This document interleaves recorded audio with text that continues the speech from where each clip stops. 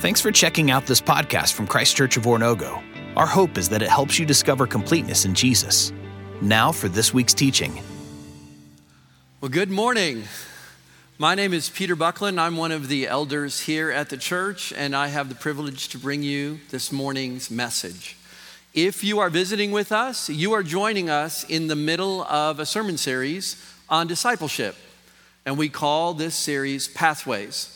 Pathways helps you to know God better, to grow in your faith, and to be able to leave this place and go out into the world to live out your faith in your family and in your community. And if you've been with us for the last couple of weeks, you remember that we've had two sermons on the importance of Scripture. The Scripture grounds us, tells us the truth, lets us know about ourselves, tells us the truth about the gospel, allows for us to see how God would like for us to live our lives. Today, we're going to be adding prayer to that. And in a couple of weeks, we're going to be talking about community. And what I'd like to remind you of is it takes all three of those that will help for you to grow in your faith. You need to be grounded in the truth. You need to be interactive with God. And you need to be in a faith community that helps you with modeling and understanding who you are and getting the encouragement that you need in order to grow in your own faith. We all recognize that prayer could be difficult for us, which is the topic that we have for today. If we were to all raise our hands and say, oh yeah, I remember when prayer was like drinking sand, we could all probably say yes. That just didn't feel very good. I didn't think anything really happened as a result of my interaction with God. And believe it or not, our anchor verse actually encourages us to continue praying because Paul recognizes that prayer could be difficult for us. In Colossians chapter 4, verse 2, which is the verse that I want you to really think about this morning in your own prayer life, Paul says this: devote yourselves to prayer, being watchful and thankful. The word devote means to keep trying even though it's really, really difficult. So you've seen devoted athletes, devoted scholars, devoted businessmen and women. You know that they get up and they just have to get going even if it's difficult for them to do that. And Paul says, I want you to think about prayer like that. Don't think that it's really, really easy. Think about it as working through your own relationship with God so that you can get where you would like to go in intimacy with Him. And then he says that you should be watchful in prayer. When you're watchful, you're seeing the handprints of God on your own life. You're seeing what God is doing in your life and what God is doing in the lives of those around you, as well as what's happening within our communities. Because we're going to be talking about bringing our prayer requests to God, and you want to bring requests to God that reflect the needs of our community, our state, our nation, and our world. And the last thing that Paul says that he wants for us to be paying particular attention to is to be thankful, to be grateful, to be able to look at our lives and say, Lord, I am so appreciative of you being in my life. And I am so grateful that you are a part of my life, helping me to become the person that you want me to be. So I was asking myself, well, why would prayer be so important? And why is prayer so difficult for us? So first of all, why is prayer so important? Well, prayer is your relational connection with God. The Father, the Son, and the Spirit are all relational, and so are you. You know the power of an encouraging word. You know the power of an appropriate hug. You even know the power of silence when somebody is with you. You know the power of somebody who cares about you and really knows you. That prayer is that connection that allows for you to take the word of God and what you know about God and personalize that in your own life with your own story. Well, we also know that prayer is difficult for us, and we're going to be unpacking that in a little bit about ways that you could actually use a guide that could help you to pray in ways that connect you with God. Timothy Keller is one of our favorite theologians around here, and he has two statements about prayer. The first one really reflects where we are in this study. He said, prayer is continuing a conversation that God has started through His Word and His grace, which eventually becomes a full encounter with Him. What we are hoping as a community, that as we interact with the Lord along the lines of the Word, as we have our worship time, as we interact as a community, that we have a deeper, richer, fuller encounter with God. And it starts with us learning what that is like and grows over time. Timothy Keller then says this about prayer. Prayer is the only entryway into genuine self-knowledge. It is also the main way we experience deep change, the reordering of our loves.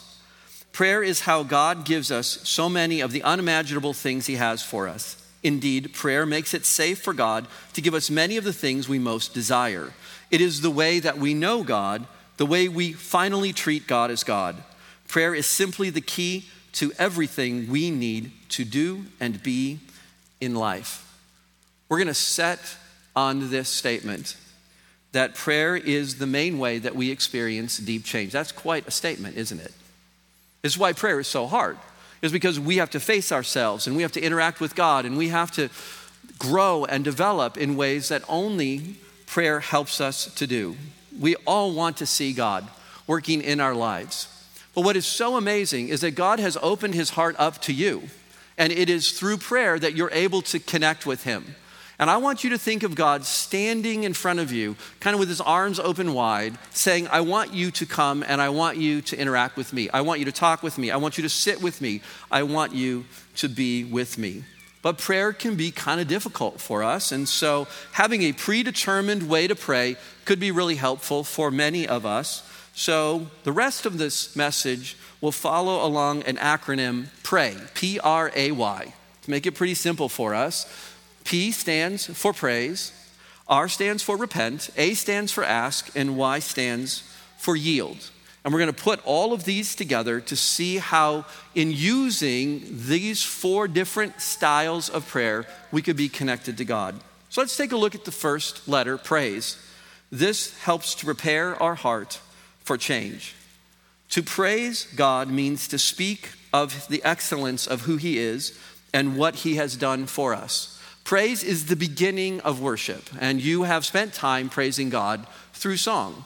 We can praise God with our words, we can praise God by singing, we can praise God with our thoughts. We can actually praise God by just sitting with kind of a grateful heart, which you may have done at one time or another that connects you with God. Psalm 9 tells us what prayer is in 2 verses. The psalmist wrote this in verses 1 and 2. I will praise you, O Lord, with all my heart. I will tell of all your wonders. I will be glad and rejoice in you. I will sing praise to your name. So how does praise help us with transformational, deep change in our lives? Well, praise and its accompanying thankfulness and gratefulness and adoration are the first steps of worship.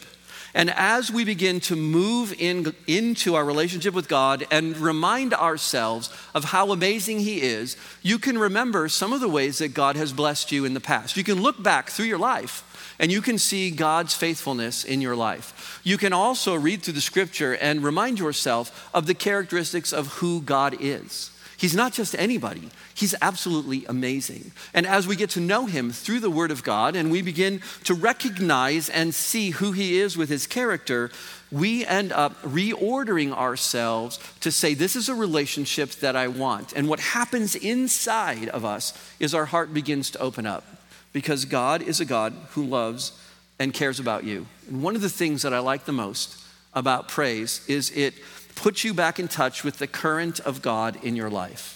God is taking you somewhere. He is taking you to be more like Jesus. He's taking you somewhere. He's taking you to better healing. He's taking you somewhere. He's taking you to a more integrated, healthy life. He is on the move, taking you someplace. And when you praise God, you can remind yourself of how he is moving in your life, and you can expect that he will continue to do that. And so there are people that are here today that have joy in their heart that God is moving in really amazing ways. But I also know that there are people in a congregation our size who come in here today and they are wounded and they are carrying heavy burdens. It might be difficult for you to praise God in that way. It might have been hard to sing some songs this morning. It might be hard to actually focus. And we can still praise God in the midst of that situation. When I myself have had trouble with praising God because I've had my knees knocked out from underneath me, or something really tragic has happened in my family, or I get really rough news, or I just read the headlines sometimes and my breath is taken away. And I just feel like, oh my gosh, what in the world is going to happen in our culture and in this time period in which we live? I'm reminded of Psalm 23, verse 4, a very familiar passage of scripture that you could probably quote. But Psalm 23, 4 is a psalm that David wrote about our good shepherd, who we know is Jesus. This is what he said: "Even though I walk through the valley of the shadow of death," which means in the Hebrew, deep darkness, "I will fear no evil, for you are with me. Your rod and your staff, they comfort me." What is so amazing about this passage is that you indeed are on a path of life. And there are times that that path gets really dark. And you don't know what tomorrow's going to hold. You might not even know what the next hour is going to hold. And everything has gone dark. And you wonder, where is God? And what's really happening to me? And what is my future going to be like? And Psalm 23 reminds you that you have a shepherd who is right with you on that path. And we are to not be afraid, although at times we are, and we are anxious, because Jesus has protection and guidance. That's the rod and the staff. That God himself is moving with you in your life to help you to move down the journey that you are actually on. And it's a little bit scary for us in that journey. I don't know about you, but I don't like to walk in the dark. But what is really cool is that in Psalm 139, verse 12, the psalmist writes that God sees in the dark. That what we cannot see is clear to him. Psalm 139, 12 says this: "Even the darkness will not be dark to you.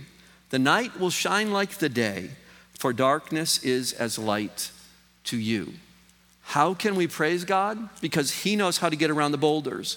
He knows how to step over the pits. He knows how to move you through a situation as you lean on him and trust him and follow his ways and do what you know that you would really want to do as his disciple, and he will help you through that particular situation because he is with you. He sees in the dark. He protects you. He comforts you, and he guides you. He is your personal shepherd, and he knows exactly what you need. Today, if you're on this path and you don't know what the future holds, he is with you to walk with you, to help you to be able to be the person that he has in mind for you to be. So whether you've come in today with a joyful heart or you've come in today with a dim path or a dark path, you can praise God for who he is and what he is doing in your life, which opens you up to what comes up next. Second letter that we're going to be taking a look at in this acronym of pray is repent. And this is responding to the gospel every day. You and I never outgrow our need for a Savior. And I want to be particularly gentle at this part of the message because we tend to treat ourselves really harshly. I read from a book once that we need to talk to ourselves like our best friend would speak to us instead of like our worst enemy. And in Christ, we can begin to talk to ourselves tenderly because repentance is a place that God calls us to lay down our burdens. It is a place where God says, I will take care of that. It is a place of freedom, not a place of shame. Repentance is a place where God separates you from your sins as far as the east is from the west. It's where your guilt and shame are absolved in his love and in the promise of forward motion in your life. I want you to think of repentance as a good thing, not as a bad thing. I don't want you to think of it as beating yourself up or having somebody else beat yourself up. I want you to think of it as a place of freedom.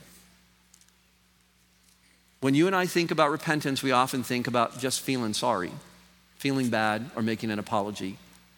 But in the New Testament, repentance is I'm going in a particular direction and I'm going to stop.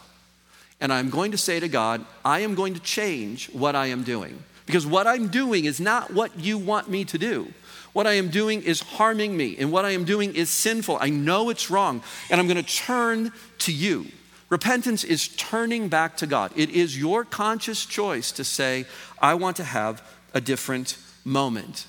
And this is a moment of God's great kindness and a moment of gentleness for you. Hosea chapter 14 verses 1 through 4 actually gives us some steps of repentance. It's the only place in the Bible that I can find them. Here is what Hosea has said in verses 1 through 4, chapter 14. Return, O Israel, to the Lord your God. Your sins have been your downfall. Take words with you and return to the Lord. Say to him, forgive all our sins and receive us graciously, that we may offer the fruit of our lips. Assyria cannot save us, and we will not mount war horses. We will never say again, our gods, to what our hands have made, for in you the fatherless find compassion. I will heal their waywardness and love them freely, for my anger has turned away from them, is what the Lord says in that last verse. Well, let's go back and construct this in a way that makes sense for us, pulling it into where we are today. The first thing that Hosea says is you need to admit what you've done. So let's just be really kind to ourselves here in just a minute and take a look at how we actually get off track. We can grow up in a family where we learn the wrong things and we think that they're the right things. We can move through our lives thinking that we're doing the right thing, even by the advice of other people, and then it just blows up and it's not the right thing to do. We can be truly ignorant and we just really don't know. We're just trying to do the best thing that we can. We can actually have somebody hurt us and then we respond in a really negative way because we don't know what else that we should be doing. We could actually have a hard heart and we could just say to God, I just don't care. What God is saying is, when you come to repent, you come to him and say, Lord, I've come for freedom. I've come to repent.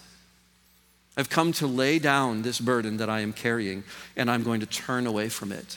I'm going to take words. Regardless of how I got here, I have done things. This is not about me feeling horrible for what I have done, because I already feel bad enough as it is. This is me giving it to the Lord so he can separate it from me. And so I'm going to go to him with that. The second thing is I'm going to be specific about what I've done. When you repent, you have to know what you're turning away from so that you can turn to God. If you're going to turn away from gossip, you need to turn to guarding people's reputation. If you're going to be turning away from anger, you need to be turning to being more peaceful. Whatever it is that you're going to be turning away from, you need to know what that is. And so you have to specifically do it rather than, Lord, I really had a bad day last night. And my wife and I, we really had a big fight, and I'm just really sorry about that, but I'm not going to talk to her about it. That doesn't work. That kind of response is not what the Bible talks about with repentance. Repentance is recognizing it and turning away from it. But what I love about this passage, which was really, truly amazing when I discovered it, was verse 3. Verse 3 is written to the nation of Israel, and it is about the national sins of Israel. And I want to use this as an analogy to your national sin. When we take a look at this passage, the national sin of Israel was political alliances, hanging out with Assyria and Egypt, and idolatry, which created a whole bunch of problems.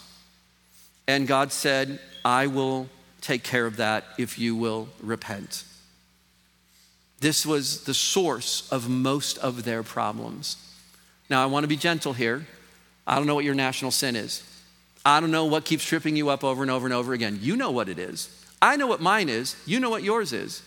And what God says in Christ is, I will deal with that. I will help you to deal with that because I know how painful it is. And I know how you get trapped in that. And I will not tire of helping you. You and I get tired of ourselves. And then we think God gets tired of us. God never gets tired of you. You are his child. Christ died for you.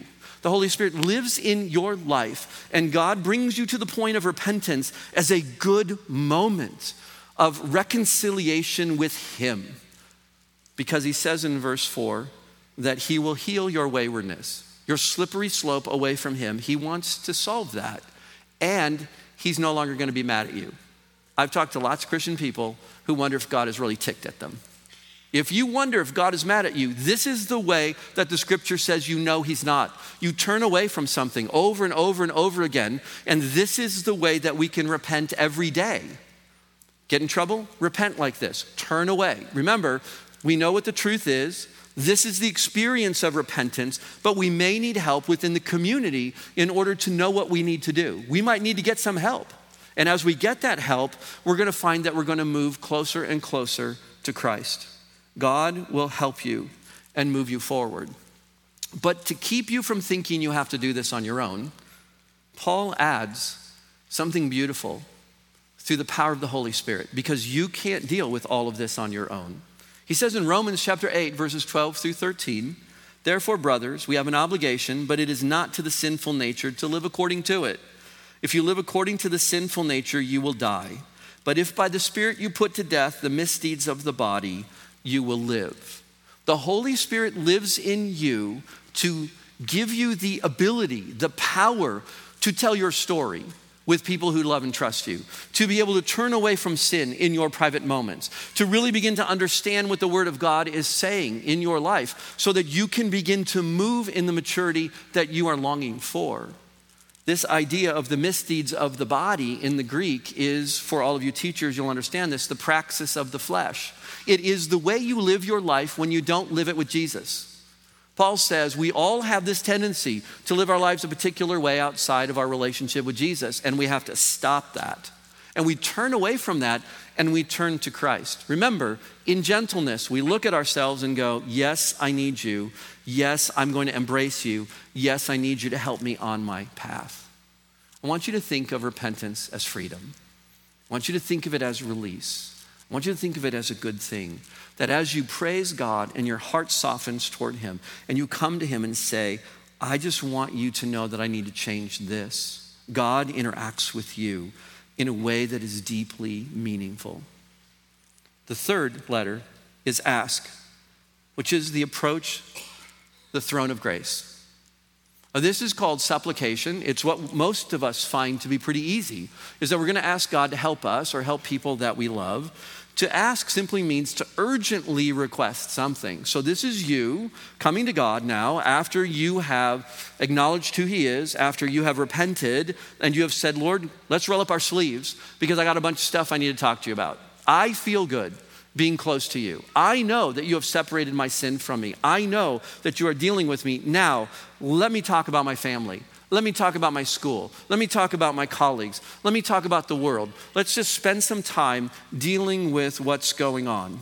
Hebrews chapter 4, verses 14 through 16 is the passage that I want to give to you about this. This is what the writer of Hebrews said about the urgency of asking and supplication. Therefore, since we have a great high priest who has gone through the heavens, Jesus, the Son of God, let us hold firmly to the faith that we profess. For we do not have a high priest who is unable to sympathize with our weaknesses, but we have one who has been tempted in every way, just as we are, yet was without sin. Let us then approach the throne of grace with confidence so that we may receive mercy and find grace in our time of need. Let's just stop and talk about two components of this passage that are amazing. Did you catch that it said Jesus was tempted in every way as you are and didn't sin? So let that sink into your soul for just a little bit. What would that have been like to have had a son, moms, let's just talk about this, had a boy, and he never did anything wrong? He was a preschooler, did everything without sinning. He was in elementary school, did everything without sinning. And then he had puberty, and he did everything without sinning. And then he was a young man who wasn't married, and he didn't abuse his power, he didn't do anything that was wrong. Well, let's just make Jesus a woman, and let's just go through all the same thing, ladies, because he is also the one who guides you. He knows what it's like for you to have to deal with the temptations that you face. Now, the temptations are specifically different and they're tailored to us within our culture, but this verse is so meaningful because going back to the idea of the path and not knowing what to do, he knows exactly how to guide you with what you are facing. Isn't that amazing? That's what supplication is. God, guide me. Help me know what I need to do with how the world is affecting me, how my family is affecting me, what my national sins are, what I need help with, and you help me all the way through my life so that I can be a good reflection of you. The second thing about this verse that's so amazing is the idea of the throne. Now, the throne is where God sits, right? I mean, I just want you to imagine in your holy imaginations this throne room of God, and God is there, and it's where all majesty and all might and all power and all authority rests. And God is separate from us in that sense, right? But notice what it says is that Jesus will bring you with confidence to the throne of grace to find mercy and grace in your time of need. It's like all of that separates out, and God himself looks to you and he says, daughter, tell me what you need. Son, what do you need? I am here for you, and all of this ability in my heart moves to you because God's heart is open to you. And prayer is the way that you access it. You want God's heart to move toward you? This passage tells you, march into the throne room of grace, recognizing that in your own relationship with Christ, he will help you. But let's just say that you don't have any words. You've ever been there? where you want to go into the throne room of grace and you want to say something, but the words just don't come? Either you can't formulate them because you can't find the right way to say something, or you yourself are so discombobulated that you don't even know what you're thinking and feeling at the time. Well, the Holy Spirit is your advocate in this sense. Romans chapter 8, 26 through 27 says, the Spirit helps us in our weakness. We don't know what we ought to pray for, but the Spirit himself intercedes with us with wordless groans. And he who searches our hearts knows the Spirit, because the Spirit intercedes for God's people in accordance with the will of God. You don't need words. All you have to do is sit there. I don't know about you, school shootings get me. I will sit in my chair and I will say, Lord, I have no words. I have no words. All I have is a broken heart. The war in Ukraine, it gets me. I have no words. All I have is a broken heart. I can find words, but in those moments, I want to access this, the guttural, wonderful connection with God in emotion. Read my heart. Move forward in a particular way, because I can express the emotions of agony. I can express my heartfelt desire that something was better, and you can read it. And you can take that before the throne, and you know what to do with it. I don't know what to do with it. Well, let's add the fourth component, the letter Y, which stands for yield. And this is to let the Holy Spirit lead you. You can't live the Christian life on your own, and you can't will yourself into better behavior. You can yield yourself under the leadership of the Holy Spirit to change you. Because at some point, we all run out of energy. And what we want to do is let the Holy Spirit come into our lives, and as part of the mystery of our faith, grow us to move us forward. Paul talks about this mystery in Galatians chapter 5, verses 16 through 25. He says, so I say, walk by the Spirit, and you will not gratify the desires of the flesh. Remember, we've turned away from that to turn to God. For the flesh desires what is contrary to the Spirit what is contrary to the flesh. They are in conflict with each other, so that you don't do whatever you want. But if you are led by the Spirit, you are not under the law. But the acts of the flesh are obvious. This is what we have turned away from: sexual immorality, impurity, debauchery, idolatry, witchcraft, hatred, discord, jealousy, fits of rage, selfish ambition, dissensions, factions, envy, drunkenness, orgies, etc. I warn you, as I did before, that those who live like this will not inherit the kingdom of God. If you don't want God in your life, you don't want God to be a part of you, and you don't want to turn from things, what Paul is saying here is that you will not have the benefits that we're talking about. Then he goes on in verse 22 and he says, but the fruit of the Spirit is love, joy, peace, forbearance, fancy word for patience, kindness, goodness, faithfulness, gentleness, and self-control. Against such things there is no law. Those who belong to Christ Jesus have crucified the flesh with its passions and desires. Since we live by the Spirit, let us keep in step with the Spirit. So let me talk to all of you Reformed legalists in here, like myself. We hear a sermon like this and we think, I got all this stuff I got to do, right? No. This is not something I do to get a result. This is a relationship with the living God who has said, if you will move in these ways in a relationship with me and submit yourself to the leading of the Holy Spirit, you will have the fruit of the Spirit. I do have a role to play. P-R-A is my role to play. Why? My role is to yield so that the Holy Spirit can come in where I say, Lord, it's up to you, man. I'm going to do the best I can. I don't know how this all works, but you have to help me to move forward, and I will do what it takes. I will learn in the scripture. I will learn about prayer. I will stay in a community.